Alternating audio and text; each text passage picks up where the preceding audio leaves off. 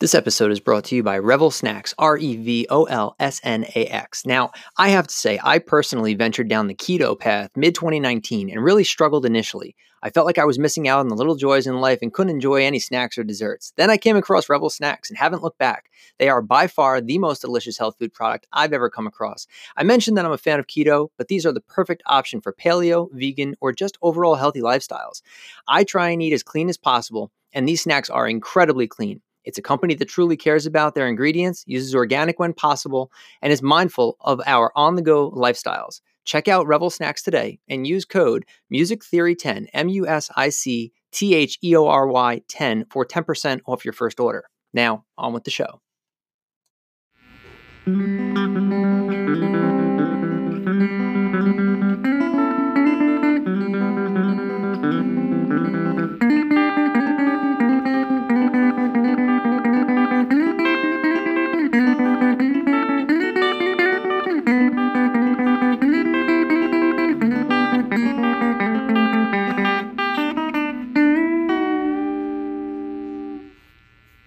Welcome back, Rhythm Section, and thanks for joining a very special episode of the Music and Theory podcast. Today, I'm joined by the Young Fables, a music group that we've been talking about for some time now. We're very fortunate to have them here with us in studio to talk through a few questions that have just been, I'm sure, on the minds of everyone. So we are with Wesley Lunsford, Laurel Wright, and Patrick Larney, their manager. Right, Patrick? That's how you would describe your role? Manager and friend. Manager and friend. I think that's a great way to put it. If your manager can't be your friend, probably shouldn't have that manager. So that's true. That's good to hear. So thank you all for joining us today. It's really a pleasure. And like I said, we've talked about you on our podcast in multiple episodes. We usually try and have pretty distinct topics. For example, our first podcast was about music today and how we're kind of questioning, are we just getting old or is it just not any good? And then we had another podcast where we talked about country music and, what is country music? And we went back to the roots, and then we were looking at country music today. And even, outside of you guys, we're kind of questioning, what is country music right now? That's changing a lot too. So all these and more, we'd love to get your thoughts on this as we go through the episode. But first and foremost, Laurel and Wes, if I may, Wes? Okay, we'll go Wes. Backgrounds and influences. Talk to me a little bit about the roots, where you started, and what inspires you to play. I started in church. Like, my parents threw me up on a stage and I was like 3 or 4 years old, and in like a Baptist church. And then I don't know, I never felt like I wanted to do anything else but sing. And then that's sort of where I started. And then when I was 10, I started playing guitar and then, writing songs at that point. And yeah, here I am. That's great. And mine, I think my mom bought me a guitar when I was 13 or something like that. Probably, 13 or 14. And I remember before that, the first records I ever had was Moondance, Van Morrison, and Bob Dylan, Volume 3. Very nice. Greatest Hits. Mm-hmm. And then I got the Beatles anthology because that was had just come out. And I was obsessed with the Beatles. Yep. And so that's what I wanted to do. So I was like, Mom, I got to. And she eventually You're got in good me a company guitar. then. Yeah. You'll find that a lot on this podcast. Cool. We tend to talk a lot of Beatles, so that's good. Man, comic books and Beatles. How can I go wrong with you, Wes? Exactly. This is good stuff, man. Laurel, I'm about to steal this guy. That's fine. Anyway, so, a little bit into the cast itself. I want to talk about music today. It's changed a lot over the years. And in particular, I think it's unfortunately maybe gotten a little worse on average. I don't know why that is. Sometimes we think about it as maybe there's too much technology involved, losing a little bit of that raw art form. I am a little bit older. Steve's even a little bit older than me. And, unfortunately he couldn't join us today, but it is true. But that being said, outside of kind of technology and maybe just how easy it is to get access to music nowadays too. I mean, you think about guys like Clapton, and even before that, you go back to some of the really old stuff. They were just listening to other people play and trying to learn from what they heard, not pulling up tablature, not pulling up YouTube videos on how to. How much of that do you think influenced where we are today? Do you think music today isn't as good as it used to be? Outside of you guys, of course. No, I don't know about all that. But, I feel like, I guess I can kind of agree with that. But also, I think that there's so much music that it's harder to find the good stuff. Gotcha. I feel like, we were talking about, me and Patrick were talking about this yesterday or something. Music is so subjective. It's hard to say, like, who was right or not. Time to wake up. No.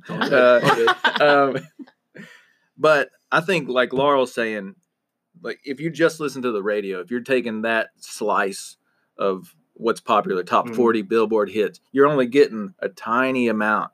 But if you take a wide swath of the internet, I mean, you can find anything. My brother, he's a little older than me, and he's a big metalhead, and he always is showing me bands I've never heard of and probably would never heard of without him. There's just so much music, and like Patrick's a good person for that too. He's always searching for that good next song, that next artist. He's just constantly listening. I find myself a lot of times sitting back on what I like. Me too. I'm the same way. So I always have to try and force myself to be like, there's something Explore out something there different. I haven't heard.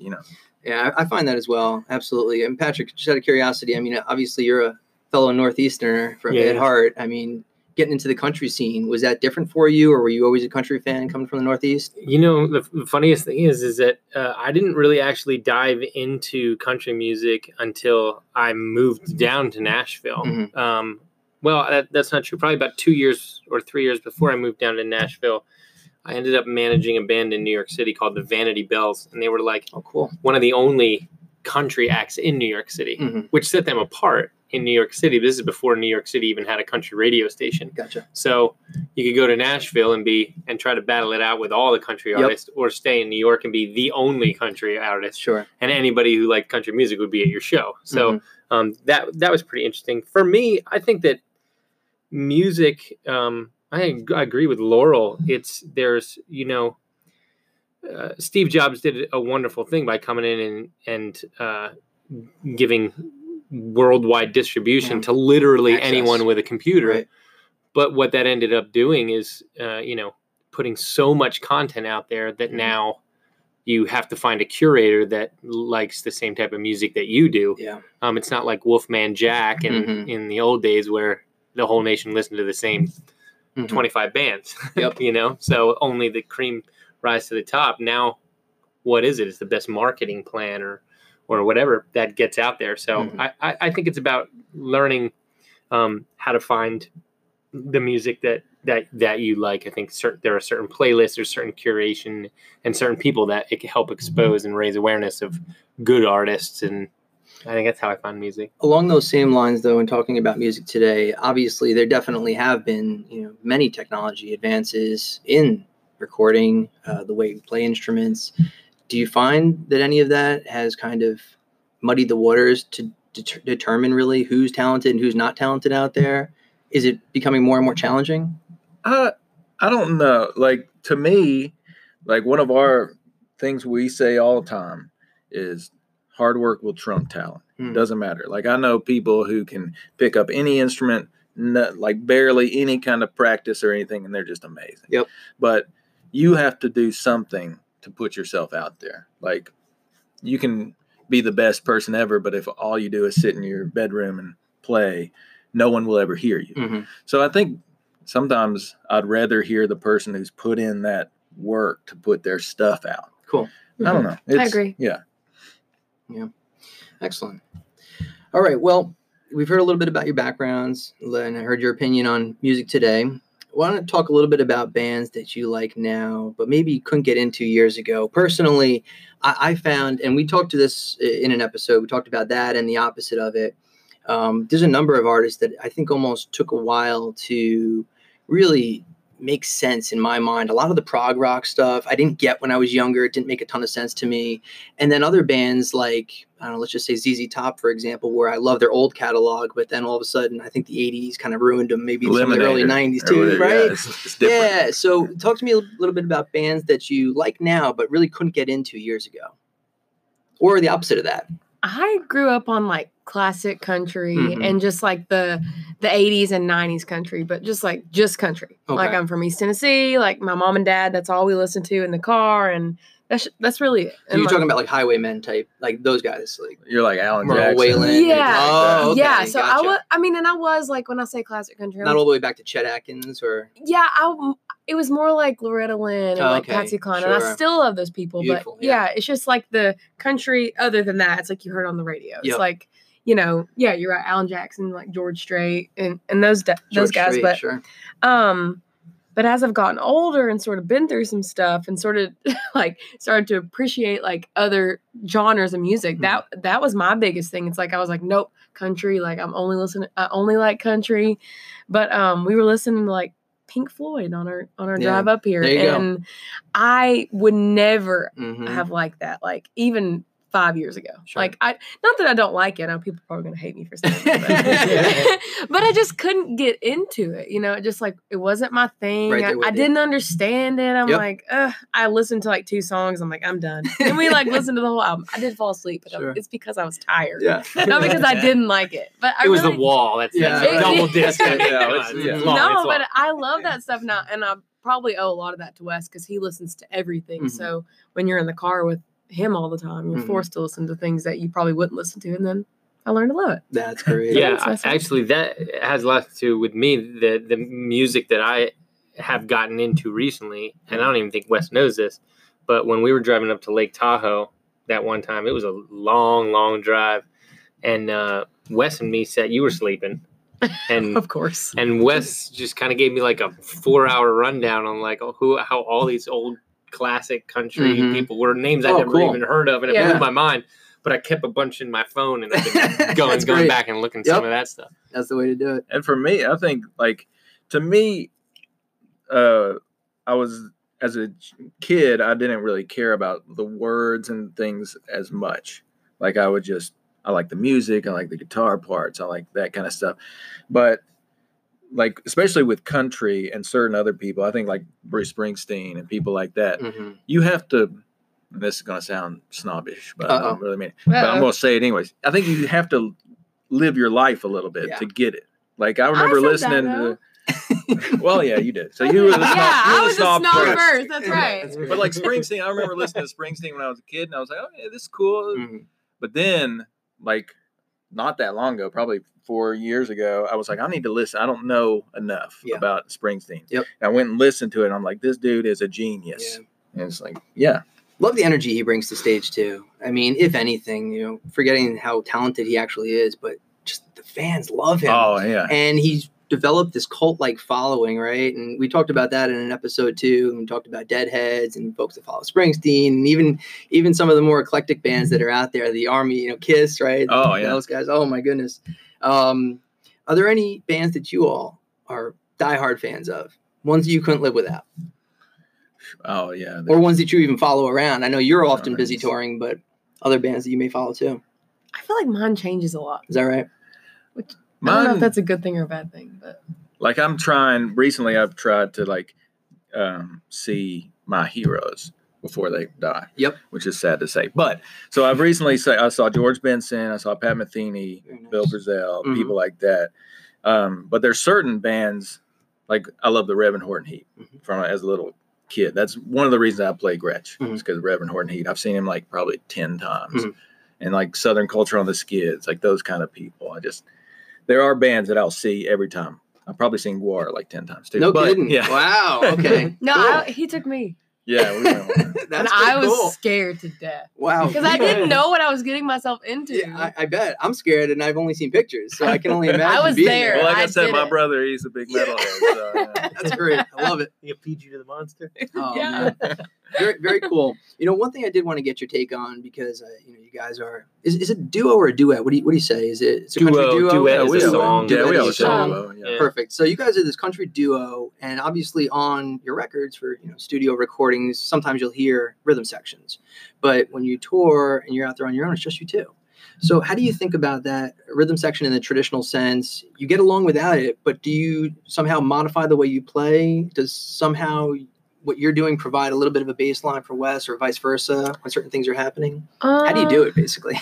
How do we Get along without a rhythm section, without drums out here on the road, and without a bass player? Whenever I was younger, I only play acoustic guitar. So when I started playing when I was 10, but when I was like 12 or 13, I wanted to learn like how to play, not just like chords. And I wanted to be able to accompany myself without having to rely on someone else. because I hate relying on other people for anything. Mhm. And so, except for Wes when I want him to do everything that I don't want to do. Well, yeah. But yeah, I just wanted to learn how to play for myself. And so I feel like whenever me and Wes started playing together, it was sort of like, like I can already play acoustic. I can do whatever I need to do. But then when Wes started playing with me, it sounded so full, I guess, And that's why one of the reasons why I thought we should be a duo. I felt like we really were like good for each other in so many ways. And when we made our album, I really wanted to make sure that like adding a rhythm section or adding all these Didn't change that feel. Yeah, Exactly. I didn't that's want to interesting. I hadn't change thought about that. anything. Yeah. Because we are a duo Mhm. and we don't really like we play a few shows with like full band and we play often, but more or less we're like a duo. And so I don't want people to think that, oh man, I wish they would have had a band with them because I really missed that. I don't feel like we've ever had that comment before. No. Well, we've had like people want to hear a band or whatever, but I remember when we did our last record, we were talking with Mitch Dane who produced it, and one of the first things we talked about is like we want to take what we do and just put something else with it, but we don't want to lose like that. amplify. It's like, how do we do that? And he did a great job with it. Very cool. That's very interesting. I mean, we always, on this show, we talk a lot about some of the best rhythm section players of all time. We went through an episode on that. Actually, we talked a little bit about it. And then we hear folks like yourselves sound so amazing. And to do it without a bass and drum is just mind blowing, but very cool. Anyway, on to the next here. I want to talk about probably one of our most liked episodes, actually, is bands that are underrated all time. Ones that you think you cannot understand why people don't gravitate towards some of these names. Who's top of your list? A couple that you have out there. Man. Like, do they have to be They can be artists. famous or No, they were underrated. They can be whatever. If you don't think they're getting the right spotlight, and they could have been around 50 years and just for some reason they don't get played or people aren't into them. Well, the Young Fables. I've heard of that. They are extremely underrated. I'm just kidding. Since I'm a guitar player, I'll go guitar player. I think, and you can do bands or artists or Okay, whatever. I'm having but a hard time. to me, like Glenn Campbell is. Oh yeah. He is popular. He rides on Cowboy, all these things. But as a guitar player, he's one of the most underrated guitar players. People forget that he is so amazing. Love it. What about Steve Wariner? We saw him the other day, and as a guitar player, extremely underrated. Just like amazing to watch. Very cool. What do you think, singers or something? I don't know. I feel like I want to say something about Nashville because it's growing so much every single day that whenever the tour, it's Music City and people are like, oh, there's so much music. But then when people come there, if you don't do your research before you come to Nashville, you end up on Broadway. Yep. And not that that's like a waste because like that's where we started. Right. I mean, we play on Broadway, but it's just there's so many other artists that are like, that don't get to travel like me and Wes have this year that are in Nashville. And it's like, if you don't go out and see those artists, I feel like that's what's underrated to me, okay. I guess. Like the artists that, you go to Nashville and you pop in this like bar with that's the size of this room and there's like 5 people in there, whatever. And they're like, why aren't you so much bigger? And it's like, that's what blows my mind. I'm sure you can relate to that, Patrick, Yeah, right? there's 2 bands that come to mind for me right away. There's a band out of Kansas. They're named Barnaby Bright. Oh, wow. And like it. Yeah, and those it baffles me that they're not winning Grammys. I will say, like, one of my heroes would be Liz Longley, and Patrick is engaged to now, thanks to me. I'm just gonna take all the credit for that. Yeah.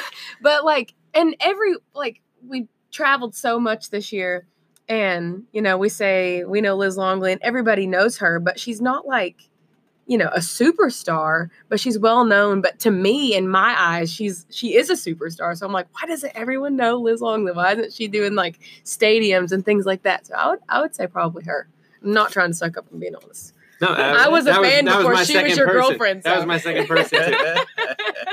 Yeah, that was a big episode. We loved it, and I'm not going to put you guys in the awkward position of naming overrated bands too, because we went that route, and it was hilarious. But no, we had some good underrated ones in particular. Alvin Lee, right? 10 years after. I mean, my God, incredible performance at Woodstock, and just someone who put together an incredible body of work, but feels like it never gets talked about. Folks like that. That's very, very cool. Very cool. So, cover songs. We had an episode out there called "Cover Songs Suck," or do they? Kind of, question mark. We'll put it out there.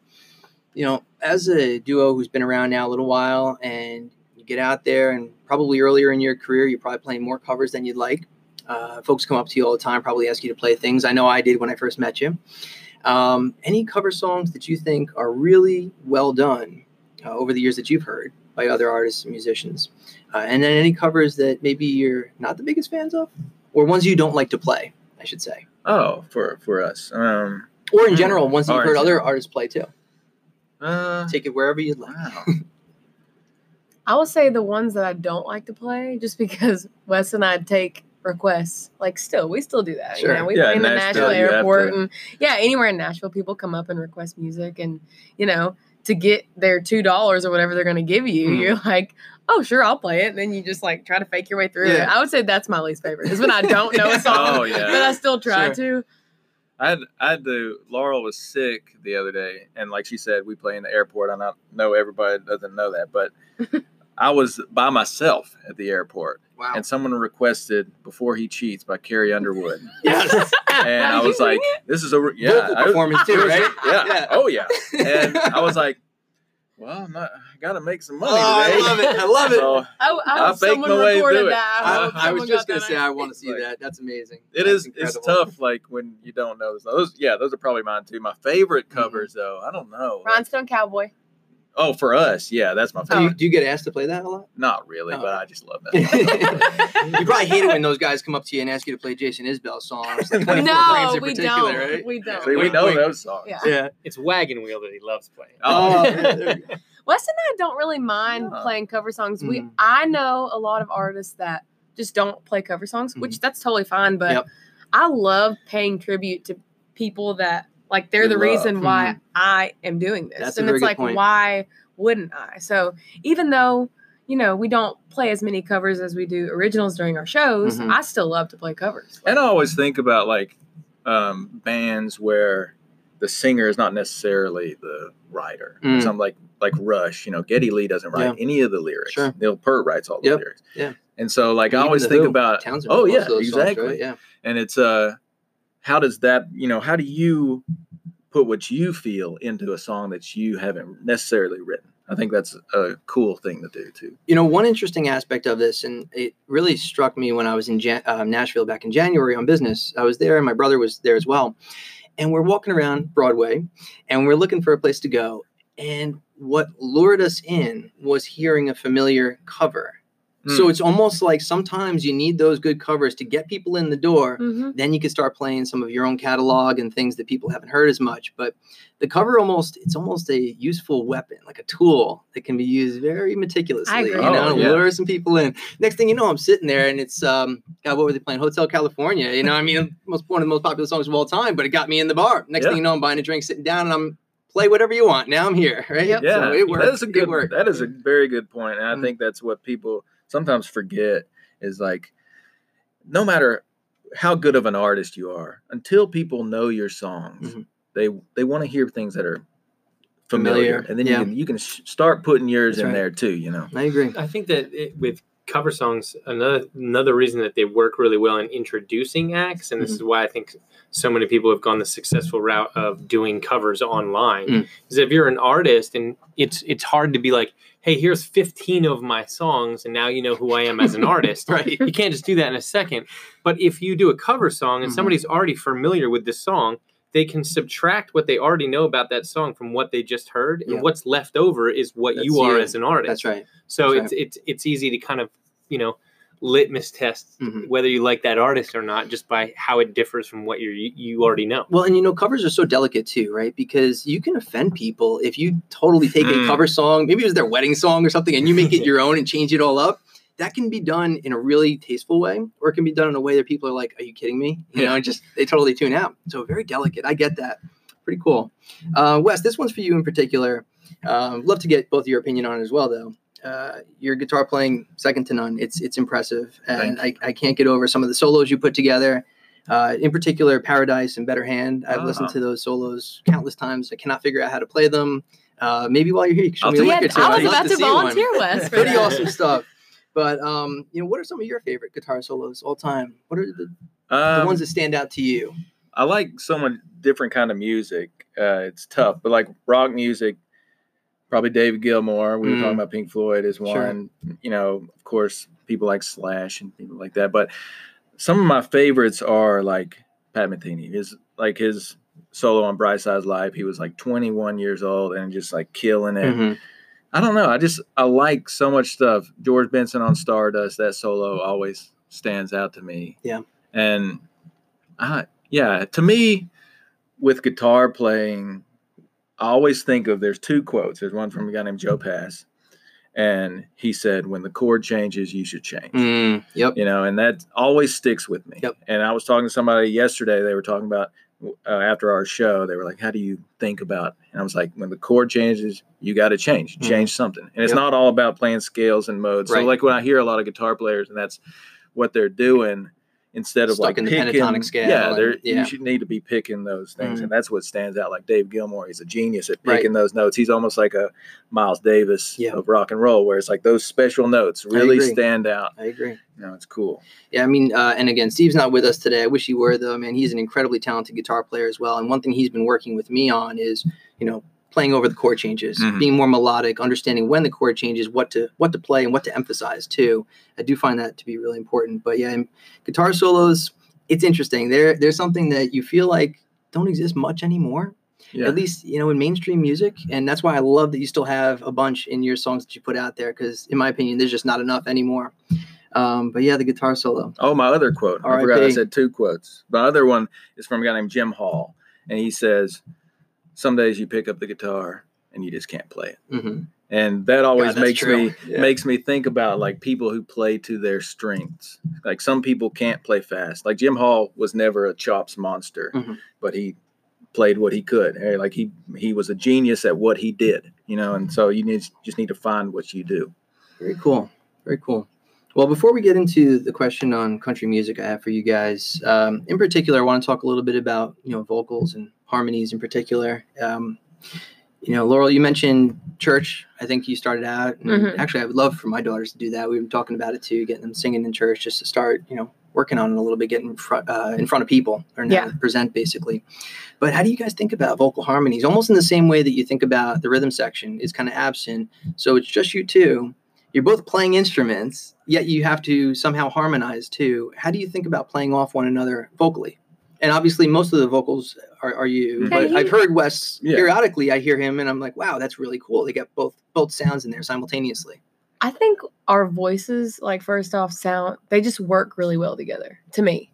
And I usually sing lead on our original stuff. But I think one of the really cool things about when Wes tries to find a harmony, after we, get done writing a song or whatever, is he doesn't hear, oh my God, I'm really bad at technical music terms or whatever. What's the harmony that everyone hears? Like the third. Okay, the third. So Wes doesn't hear that. And it's so hard for him to hear it. And so sometimes when we're trying to, he's like, help me find this harmony or whatever. But he's singing a harmony that I don't hear. I'm just I don't know what you're singing. So which harmony do you hear? Oh, I don't know. I'm just trying to pick something that works fast. But it's so cool though. And you don't really notice it until I point it out to the world. But it's super cool though, because it's not just the harmony that everyone else hears. I'm a singer, so I was I hear the third, or I just learned that I hear the third. But Wes doesn't hear that. I don't know. And I think a lot of it has to do with that. Whenever we play a song, sometimes we play we don't rehearse. I mean, this is going to sound terrible. Sometimes we don't rehearse songs. We're hey, we're at the airport. We're at a bar or whatever. Let's play this song. Let's work it out right now. And so I'm just picking whatever I can. We don't recommend that to anyone. No, we don't. Yeah, it's not a good way to do it. That's great. But I'm just picking out whatever I can. So that's why you'll find in some of our songs, they'll be like, well, why doesn't he sing the whole chorus? Well, it's just because I picked out what I liked and I just sang that. It's not. I'm not singing a lot of duos. It's two singers, which our duo. It's really my guitar and her voice. Right. That's the. And in a way, your guitar is a voice. That's what I love it too. Not that yours isn't. Yours absolutely is too. But it's different voice, different styles, and I love that. Excellent. Very cool, guys. Well, I appreciate that. Vocal harmonization, I think, is a huge aspect of not only what you do, but I think what's important today in country music, and probably not enough of it. So now we're going to move on to probably the last question, which is, we did an episode called Country Music Is. I'm still not sure what country music represents today. Years ago, country music was amazing. And I felt like there was just this multitude of artists you could put on, and in any which direction, Willie, Merle, right? Any of those guys, you were in good shape. Didn't matter where you went. But now it feels like there's this huge divergence of country music. And there's this thing in particular. I call it or at least I've heard it called the snap track, where it's like a drum thing in the background, but it's like it's almost like dance music in country. And I don't know, it doesn't feel traditional to me. And I love that you all refer to your band as, was it traditional modern or modern traditional? Modern traditional. Yeah, That's so cool. So before we go too far into the topic, tell me a little bit about modern traditional, but then help me understand what you think is going on with country music today. It's more mainstream than it's ever been. I mean, we're sitting here in Connecticut today talking about country music. I don't know that would have been the case 20, 30 years ago. And sure, you'd have your pockets of people who really enjoyed country, but people will listen to our podcast to understand country music because now so many more people are into it. It's become so mainstream, and I don't quite understand why that is. So anyway, modern traditional, and then hit me with a little bit about what is country music today? We always say modern traditional country, which is a term we made up essentially, is we either play, however you want to think about it, modern country music with traditional roots, or we play traditional country music with a modern twist. Interesting. But I think like we were talking before, music is so wide nowadays that country is wide. I mean, it's like that's exactly what I was going to say. And if you look back through history, there's always been pockets of country music. So when Waylon and Willie, David Allan Coe, and these kind of the Outlaws came out, it was in response to Countrypolitan, the Nashville sound, which was Glenn Campbell and these kind of people, where there's orchestras. It was pop music, and so they were like, wow, we don't like this. Interesting. We're coming out as the Outlaws. And even back in the day, I mean, Patsy Cline was the queen of Countrypolitan music. You listen to that, and then you listen to any of the crooners of the time. The music is not that different. So I feel like country has always flirted with pop music. And even now, I mean, there's so many different genres of music. Bro country, right? It's they're like flirting with, with heavy metal and rock and roll. That's like, so country is essentially, one of the reasons I fell in love with country is that it's like jazz in that it takes everything and makes it part of it. So you have the bro country where they've taken Guns N' Roses and all this kind of stuff and made it country. Essentially, you have the pop country like the Kane Browns and stuff who are taking rap and stuff like that. But you will always have people who are taking it back. I love that you associated it with jazz too, because we actually did mention that on the cast, because I don't think a lot of people appreciate how challenging good country music is to play. I mean, chicken picking is no joke, and I know that was something that Steve had been working on, and he's actually gotten pretty good at it. But I think people often underappreciate, of course, jazz and then country music. And they think of them as these easier to play genres, in particular country, but they're wrong. It's very complicated. So I love that you mentioned that. But Laurel, what's your thoughts on this? I was gonna say country music is a wide genre. That's what I was gonna say. But when people come up to me and they're like, what genre do you play? And I'm like, oh, I play country. Well, I don't really like country. Well, but do you still get people saying that? Yeah, because they always associate it with whatever's on the radio. But how do you not like it? It's like you just said, there's so many different types of country. I play good music. Yeah. Do you like that? Oh yeah, just so happens. Oh, I'm sure they love me if I said that. I play good music. As a guy who I own an entertainment company, so I always have to like pocket people into a genre because I market music. Yeah. That's what I do as a job. And one thing that I have found is, and I give this, I talk on this quite a bit because I really feel like this is what happened. You had rock at one point, and then there were a bunch of people that came in that had a Southern feel, and they started playing rock music. But instead of calling it rock music, they called it Southern rock, and nobody was pissed off. You're talking Skinner, Allman, way back. Right, exactly. And nobody had a problem with that, right? Now you have country music, and you have people like a Luke Bryan or Maren Morris or whatever that, or Taylor Swift before she went totally pop, would come in and bring a pop feel to country, but they just continued to call it country. Yeah. And then you get these terms like bro country, which is almost throwing shade at what it is. Yeah.